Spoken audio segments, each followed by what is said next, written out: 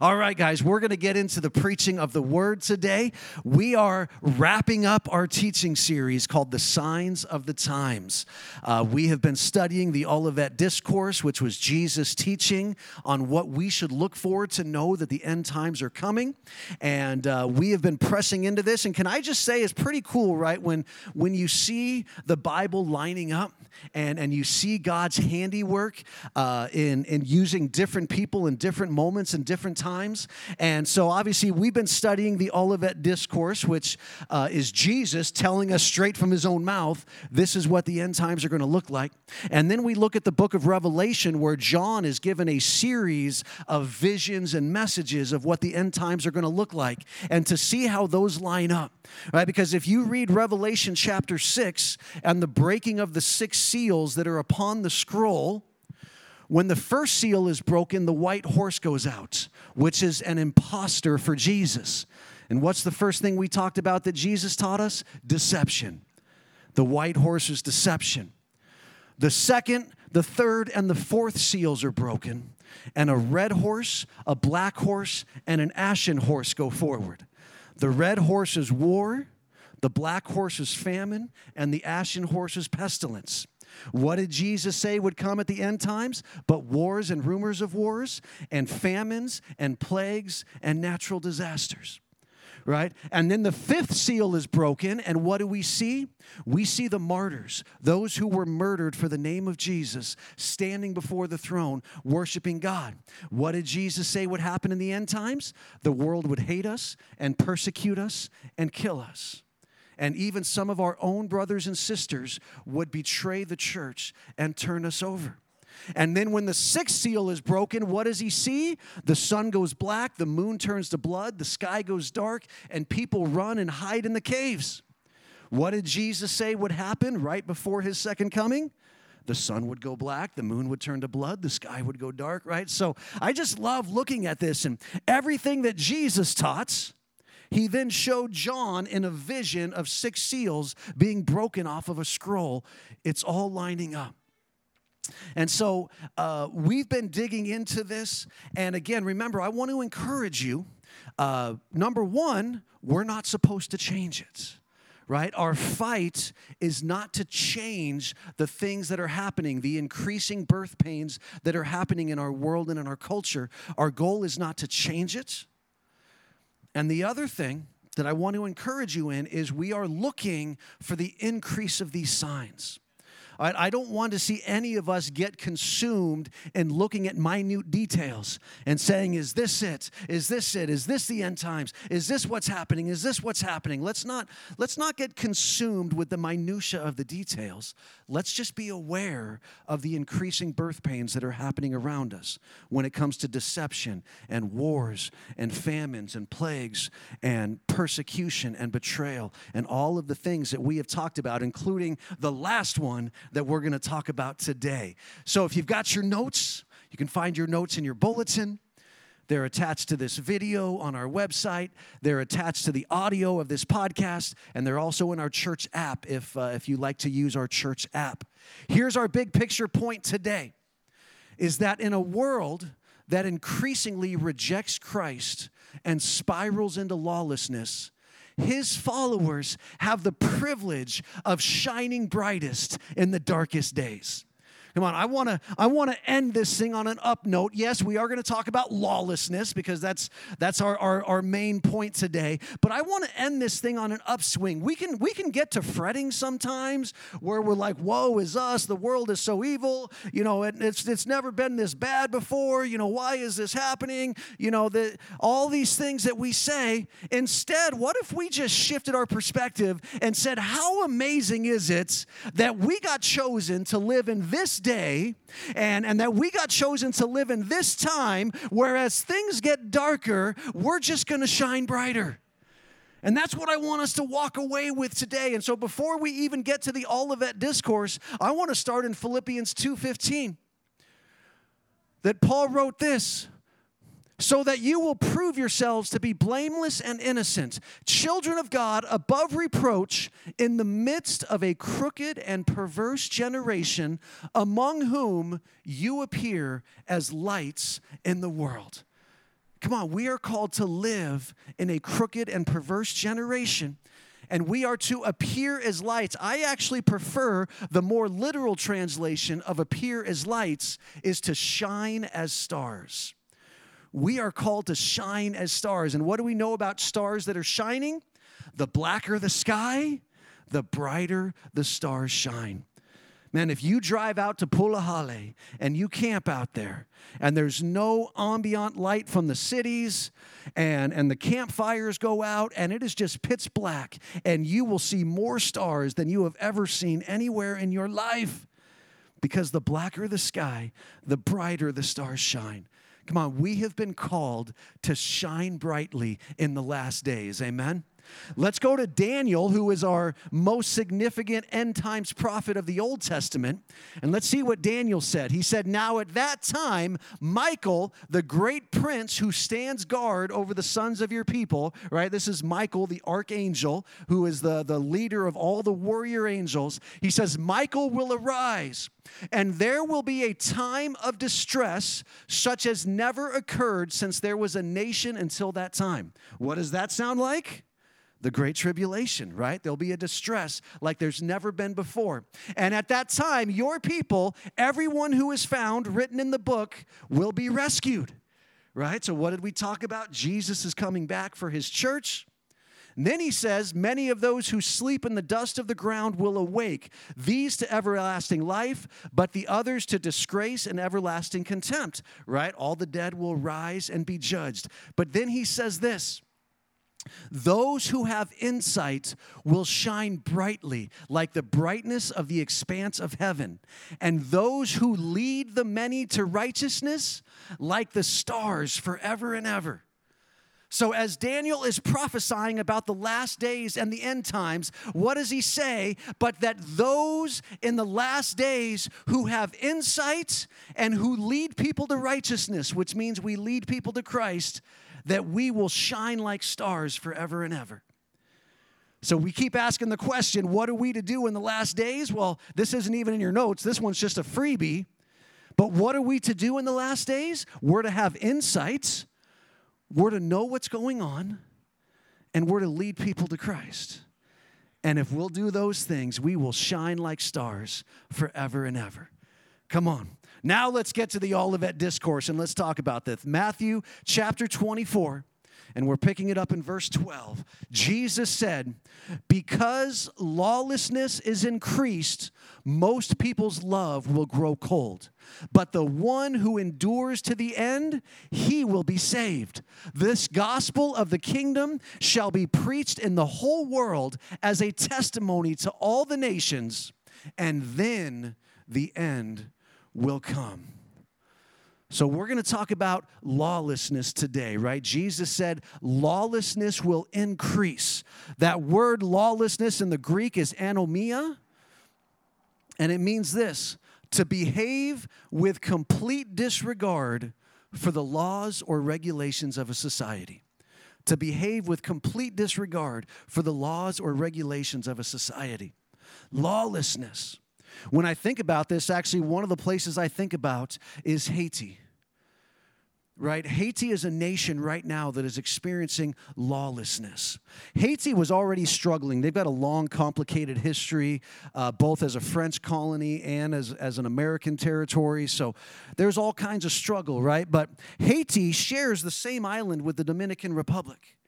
Little island, two little nations, and the contrast is just shocking. Prior to the COVID pandemic, the Dominican Republic would get about 8 million tourists a year, and Haiti would get maybe 1 million. So an 8-to-1 ratio. Why? Well, because in Haiti, they have struggled with political instability and corruption in their government and economic instability. And so then, of course, when everything shut down in COVID, all of the tourism shut down. And so their economy plummeted.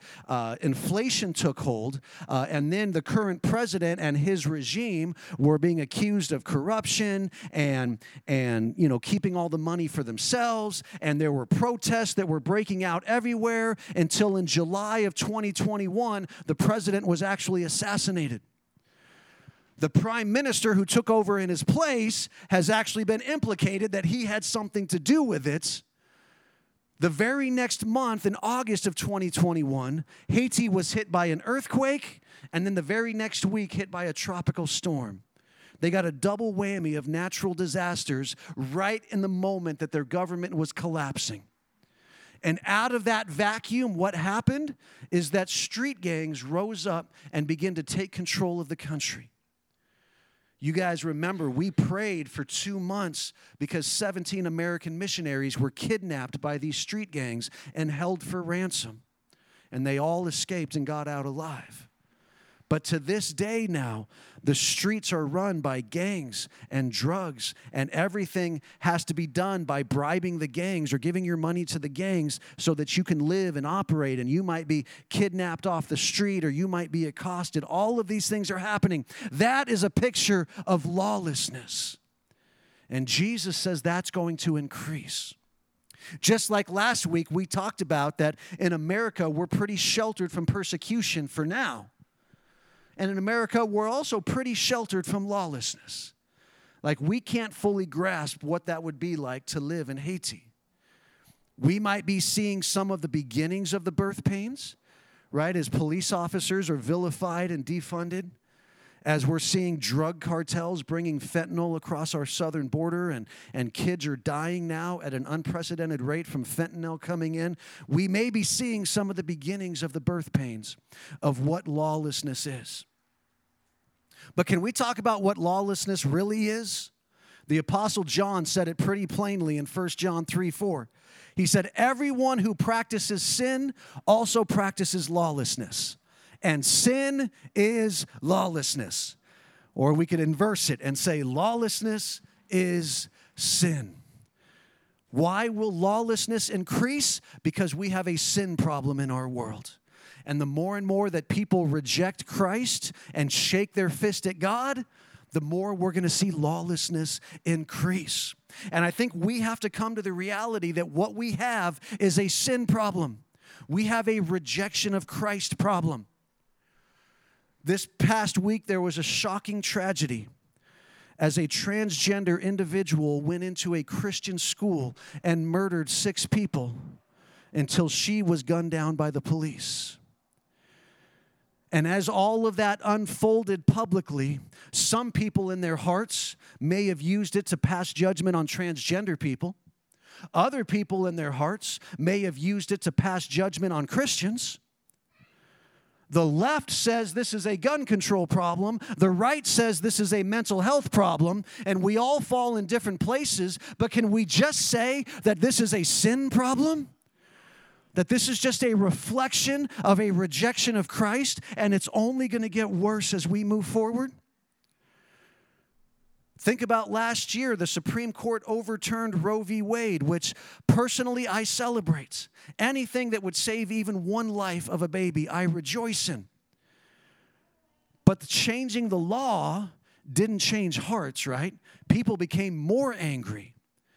There was more division. There was more hardness of heart. There was more going on. Why? Because it's not a legal problem. It's a sin problem. Lawlessness is sin. Sin is lawlessness. In 2 Thessalonians 2:3, which is a verse we've read in almost every one of these sermons in this series, the Antichrist is described as the man of lawlessness. Right? That's who he is. Titus 2:14 says, who gave himself for us to redeem us from every lawless deed. Jesus had to die to redeem lawlessness. Why? Because it's a sin problem. It's not a cultural problem. It's not a legal problem. It's a sin problem.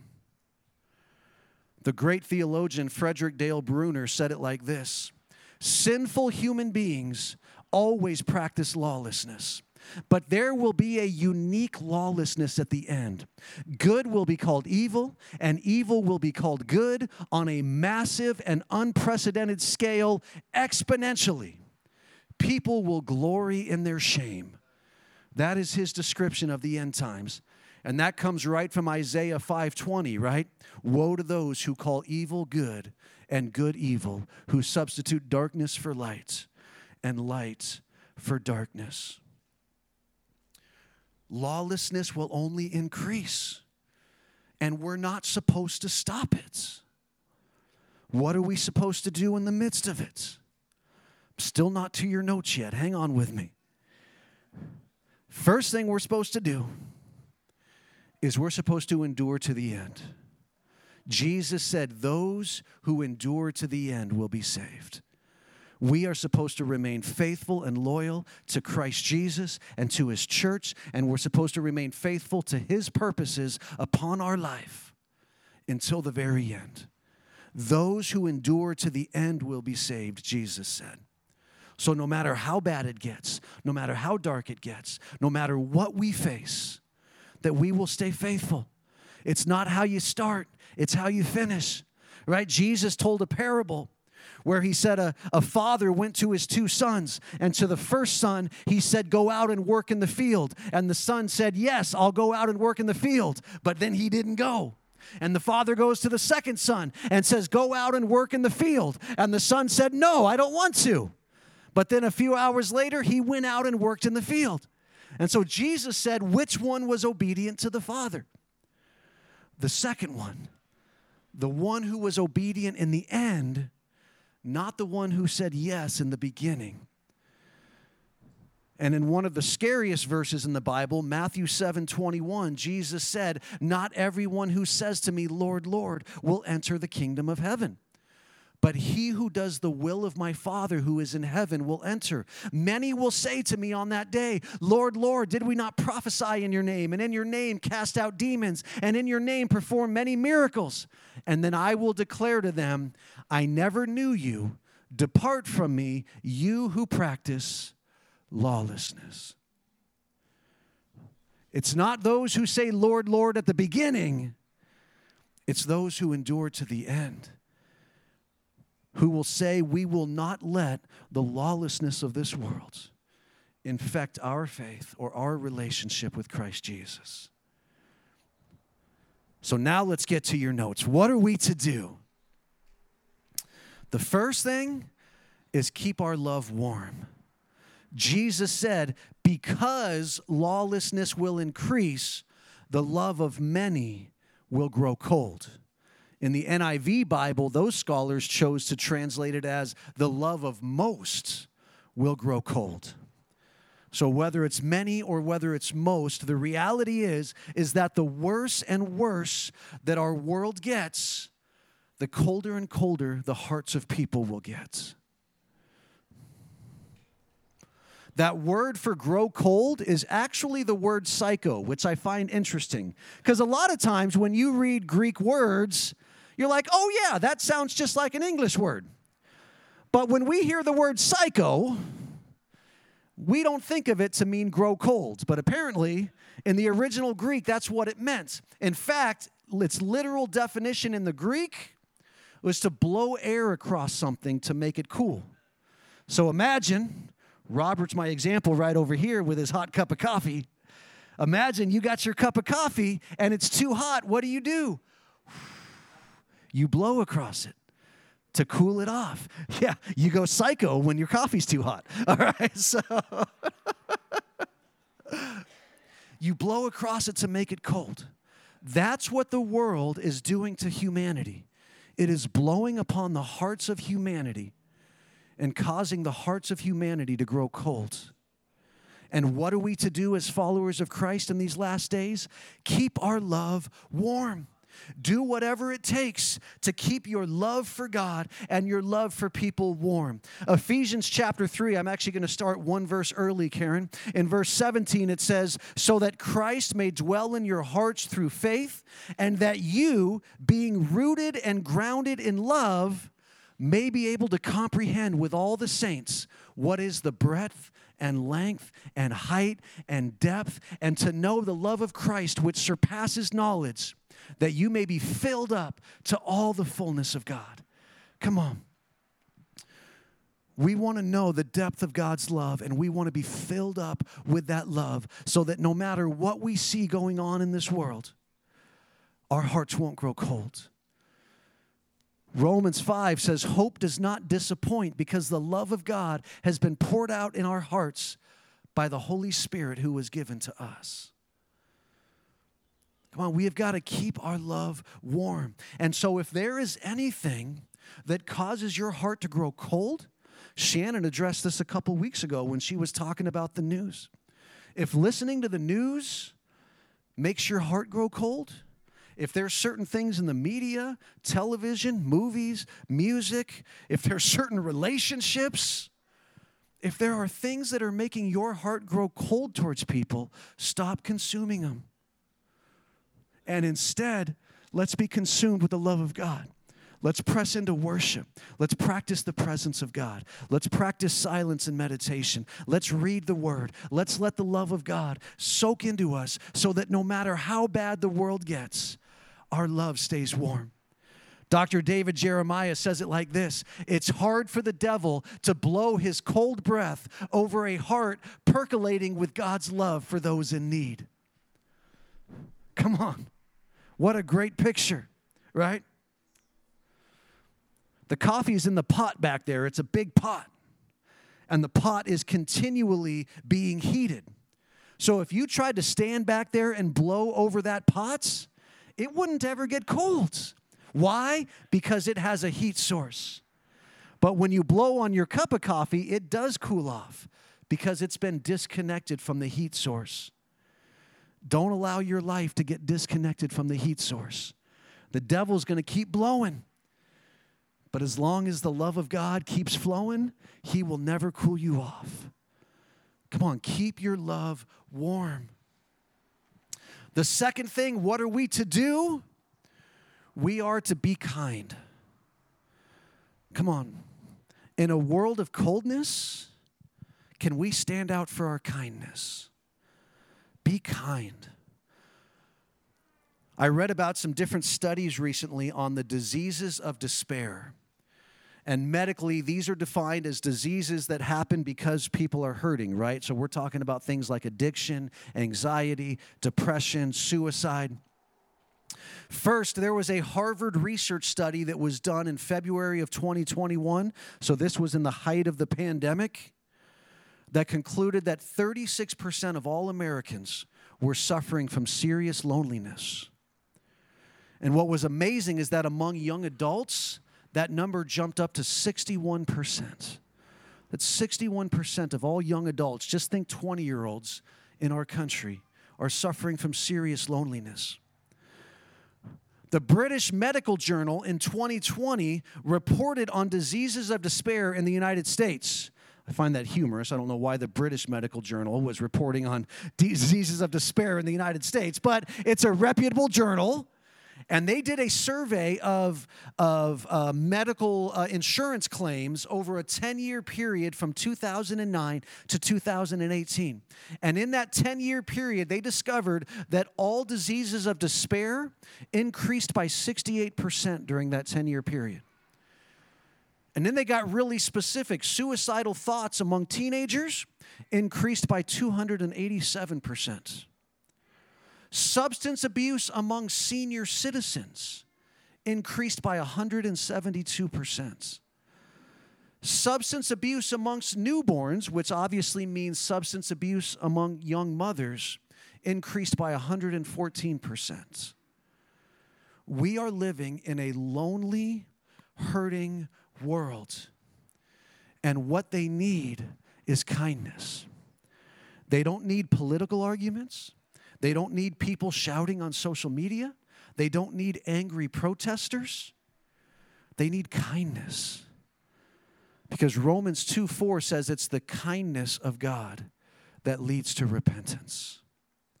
It's the kindness of God that leads to repentance. And I mean, Jesus' teachings are full of our call to kindness, right? He told the parable of the Good Samaritan. He said, which one is being a loving neighbor? The one who took care of the beaten man. He talked about that it's those who visited him in prison and clothed him when he was naked and gave him a cup of water when he was thirsty. It was those who would go to the kingdom. And people said, when did we ever do that for you? And Jesus said, when you did it for the least of these, you did it for me. Over and over again, we can survey the New Testament of the Bible and see that the call to kindness is one of our greatest calls as followers of Christ, and that it's that kindness that is going to change people's hearts. And so in a world where we can do nothing to change the increasing lawlessness, we can still do everything to change people's hearts. We're not supposed to change the culture. We're supposed to reach the individuals that God has put into our life. What does kindness look like for you? Jesus talked about kindness that we show when it's difficult. Right in the Sermon on the Mount, Matthew chapter 5, Jesus said, you have heard that it was said, an eye for an eye and a tooth for a tooth. But I say to you, do not resist an evil person. But whoever slaps you on your right cheek, turn the other to him also. Come on, when was the last time we turned another cheek to somebody? Because usually when we get slapped in the face, and very few of us have ever been slapped in the face physically, but when we feel slapped in the face because of a post on social media or because of a politician or because of something else, our human nature is to escalate it. But what if we stopped escalating it and we just turned the other cheek? Jesus said, if anyone wants to sue you and take your shirt, let him have your coat also. I read an interesting study on this, that most people in Jesus' day had several shirts, but they only had one coat. So what Jesus is really saying is when somebody asks you for something that you have a lot of, give them the thing you only have one of. That will show a new level of kindness. Whoever forces you to go 1 mile, go with him 2. This was referring to a Roman law that any Roman soldier could mandate you to carry his gear for him for 1 mile. But he couldn't ask you to go a step further than 1 mile. So Jesus said, what if you carried his stuff another mile? Just because. Would your kindness win over a Roman soldier? Because we know Jesus' kindness won over a Roman soldier when he stood before the dead body of Jesus on a cross and said, my goodness, this is the Son of God. Give to him who asks of you, and do not turn away from him who wants to borrow from you. You've heard it said that you shall love your neighbor and hate your enemy. But I say to you, love your enemies and pray for those who persecute you, so that you may be sons of your Father who is in heaven. For he causes his sun to rise on the evil and the good, and sends rain on the righteous and the unrighteous. For if you love those who love you, what reward do you have? Do not even tax collectors do the same? If you greet only your brothers, what more are you doing than others? Do not even the Gentiles do the same? Therefore, you are to be perfect as your heavenly Father is perfect. Jesus is saying, come on, don't just show kindness to people that are already nice to you. Anybody can do that. As followers of Christ in the last days, let's show kindness to people who aren't nice to us, who upset us, who are different than us, who cut to the core of who we are.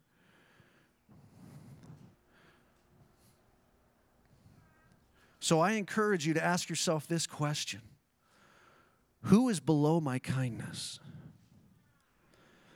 Because God answered this question for me in a very stark way. I think this was back in January.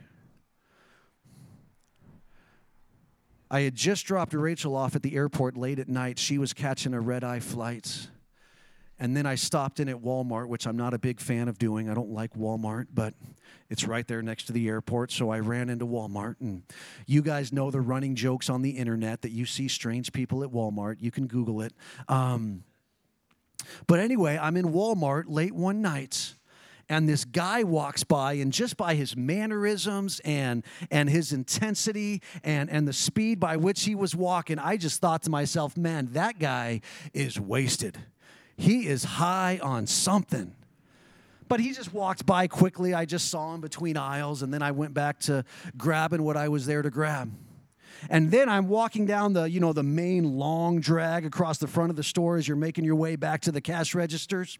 And I could see that guy, and a lady was with him. And then I saw 2 teenage girls pass by him, and they made fun of him. And I smirked. In some small way, I approved of it. Until I caught up to him. And I realized this man wasn't high. He was physically and mentally handicapped. He didn't have a shirt on. And the lady that was with him was his mom, trying to get him to get his shirt on as he was acting out violently. And as soon as I saw that, my first thought was, oh my God, those teenage girls were making fun of a handicapped man. And my second thought was, shame on me, because I was okay with it when I thought he was high. But then suddenly I wasn't okay with it when I realized he was handicapped. Why was it okay for me when he was high? Are people that are high below my kindness? And God convicted my heart that night. If you were to ask yourself that question, who is below your kindness? What would God speak to you? And I would say that those are the very people that you could have the biggest impact on when you show the kindness of God in these dark days. And then finally, what are we to do?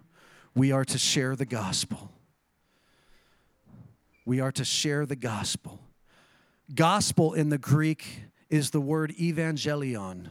So obviously you see that and you're like, oh, that's where we get the word evangelism from. Evangelion, what does it mean? Well, the word angel in the Greek actually means messenger. It can refer to heavenly messengers, the angels of God, but it can also refer to human messengers, have also been referred to as angels. The prefix EV means good. So evangelion means a good messenger or good news. That is the gospel. It is good news. And I know we live in a day and age where we like superlatives, right? Amazing, fantastic, wonderful, the best. Good just doesn't seem to measure up. But in the Bible, good is actually the best word there is. Because the Bible says that God is good. Jesus said no one is good except God. So good is the best word we've got. And so the good news, the gospel, is the best message we've got. And Jesus said this, the gospel of the kingdom shall be preached in the whole world as a testimony to all the nations, and then the end will come. Now, we can read this verse with 2,000 years of reflection of how the church has advanced around the world. But think about how crazy this sounded when Jesus said it. Right? Jesus, his entire life, never left the nation of Israel, an insignificant little nation within the Roman Empire that even the Romans were annoyed with. He had never left this country. Nobody outside of Israel knew who he was. Even within Israel, yes, the crowds followed him, but in the Jewish history books, there's just little mentions of him. Jesus, the one who was crucified. And so this rabbi, this teacher, who had barely even impacted his own tiny little country, which is just a tiny little sliver upon planet Earth, is now telling his followers that this message is going to affect every nation and every people group across the entire planet. Think about what it sounded like to his followers when they said that. What an undertaking. There is a ministry called the Joshua Project, and they actually research world missions. And according to the Joshua Project, there are 17,427 people groups on planet Earth. Different tribes, different ethnicities. 17,427. And Jesus says that the end will not come until every single one of those people groups has heard the gospel of the kingdom. So how are we doing? According to the Joshua Project, 10,013 of those people groups have been reached, which means there are still 7,414 unreached people groups on this planet. And most of them are in remote locations or closed countries or dangerous places. But Jesus says the gospel will reach them all. And then, of course, we know that in Acts 1:8, Jesus says when the power of the Holy Spirit comes upon us, that we will be his witnesses even to the remotest parts of the earth. So what we have here is we have Jesus saying there is a gospel message that will reach every part of the earth. And then he says there are spirit-filled gospel messengers that will also reach every part of the earth. What does that mean? That means that we have an unstoppable message carried by unstoppable messengers. And that is some good news. And guess what? We're a part of that. We're a part of that. We need to share the gospel. Again, publicly, we're going to get ridiculed more and more. We're going to get mocked and persecuted more and more. We're going to get shoved to the side more and more when we declare the gospel publicly. But where we will not get shoved aside is when out of kindness we connect with somebody's heart and we share the gospel with that individual and they give their heart to Christ and everything is changed for them. Here's the great news. The Bible says that in the last days, at the same time that there is this great apostasy happening and people are falling away from the church and people's hearts are growing cold, Jesus said at the same time that's happening, there is going to be a great harvest like the world has never seen before. John, in the book of Revelation, he got the vision of this, of a people too numerous to count, standing before the throne worshiping. And one of the angels says to him, do you know who these people are? And John says, no. And he says, these are all the people who come out of the great tribulation. A harvest too great to count. And we get to be a part of that. How? By sharing the gospel. We cannot be ashamed of the gospel message. It's the good news. It's the best message the world has ever heard. How do we share the gospel? In showing, in speaking, and in supporting. Those are the three blanks in your notes. In showing, Jesus said, you're the light of the world. Let your good deeds so shine before men that they will see your good deeds and glorify your Father in heaven. In speaking, Romans 10:14, but how can they call on him to save unless they believe in him? And how can they believe in him if they have never heard about him? And how can they hear about him unless someone tells them? Listen, kindness is the first step to connecting with people's hearts.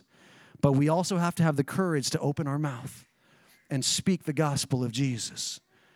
Otherwise, our kindness will just make people feel good while they're going to hell. And that's not our goal.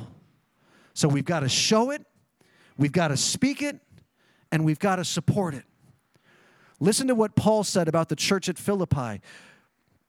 For even in Thessalonica, you sent a gift more than once for my needs. Not that I seek the gift itself, but I seek for the profit which increases to your account. But I have received everything in full and have an abundance. I am amply supplied, having received from Epaphroditus what you have sent, a fragrant aroma, an acceptable sacrifice, and pleasing to God. What do you hear? The church at Philippi was continually supporting Paul's mission to the world, sending him repeated gifts that sustained him as he continued to preach the gospel and plant churches. And he says, I don't seek the gift, I seek the fact that the fruit of my ministry is being credited to your account because you supported it. So we've got to show kindness, we got to show it, we got to speak it, and we've got to support it. I want to see Kauai Bible Church become a great worldwide mission supporting church again. There was a day when we were, and we have not been for a while, and I want to get back there. I'm praying about somehow this fall, I don't know what it's going to look like, but about doing something to spark our passion for world missions again, that we would be a great supporting church. But don't just think we can throw money at it. We also have to show it and speak it and support it. Amen? Let me have the worship team come back up today. I want to encourage you in this. In a world of bad news, let's be the good news. And I want to tell a story as we wrap up. And then we're going to pray and we're going to worship. But I want to tell the story of a man named Joseph who was a warrior of the Maasai tribe in Central Africa. In 1986, Billy Graham raised millions of dollars because he wanted to bring together 8,000 of what were dubbed the barefoot evangelists. And these were tribal people in remote parts of the world who had come to Christ and who were passionate about sharing Christ with their ethnic people groups, but they had no education and no training. And they were in dangerous places, and they were in jungles, and they were in remote areas. But Billy Graham wanted to bring them together so that he could pour into them so that they could be better equipped to share the gospel. And so 8,000 of them gathered in the Netherlands. Most of them had never been on an airplane before. Most of them had never seen indoor plumbing before. Joseph, the Maasai warrior from Central Africa, was one of those 8,000 barefoot evangelists. And Billy Graham got to hear his story. He came to Christ one day because he was walking along a dusty road in Central Africa, and somebody shared the gospel with him. And he believed it, and right there on the road, he gave his life to Christ, and he was filled with such joy, he couldn't believe that there was a God who loved him so much. And as a brand new believer, all he wanted to do was go back to his native village and tell everybody else about this Jesus so they could have the same joy that he did. So that's what he did. He went back to his village, and he went to each hut, and he would knock on the door, and the people would answer, and he would begin to share with them about Jesus. But he was confused because instead of being filled with joy like he was, he saw anger and hatred rising up. And he would go to the next house and knock on the door. And all he saw was anger and hatred rising up until eventually all these men came out of their huts, grabbed Joseph, pinned him to the ground, while the ladies of the village took metal barbed wire and began to whip him with it. They dragged him outside of the village and left him to die. Joseph crawled to a watering hole and laid there as he recovered from his wounds, and all he could think to himself was, I must have told the story wrong, because how could anybody get mad at this story? So he assumed he must have left something out, he must have missed a key detail, but when he was healthy enough, he walked back into his village and shared the gospel again. And they whipped him with barbed wire again and drug him outside the village. He came back a third time. They pinned him down. They began whipping him with the barbed wire. But this time, right before he lost consciousness, the last thing he saw was the woman with the barbed wire began to weep as tears ran down her face. And then he blacked out. And what he didn't see is that the men holding him down also began to weep, and tears streamed down their face. When Joseph woke up, he was in his own bed, and the very people who were whipping him were treating his wounds and trying to save his life. And the entire village gave their life to Christ. That's what I call being the good news in a world of bad news. That's what I call showing kindness even to those who used to be below our kindness. That's what I call showing and speaking. And he was willing to pay the price to see his whole village come to Christ. Come on, Kauai Bible Church, what price are we willing to pay? How far are we willing to go to be a part of the great harvest of the last days? To be the ones that Jesus said would endure to the end and take this gospel message to the very ends of the earth. Will you stand together with me? Let me have our prayer altar ministry team come forward and prepare to pray. Jesus, Jesus. Lord, would you speak to us today? Thank you, Lord, that even in these pictures that you gave us, that you spoke yourself, you gave them to the prophet Daniel, you showed them in Revelations to the apostle John, all of these pictures of the last days and of how dark and how difficult and unprecedented it would get.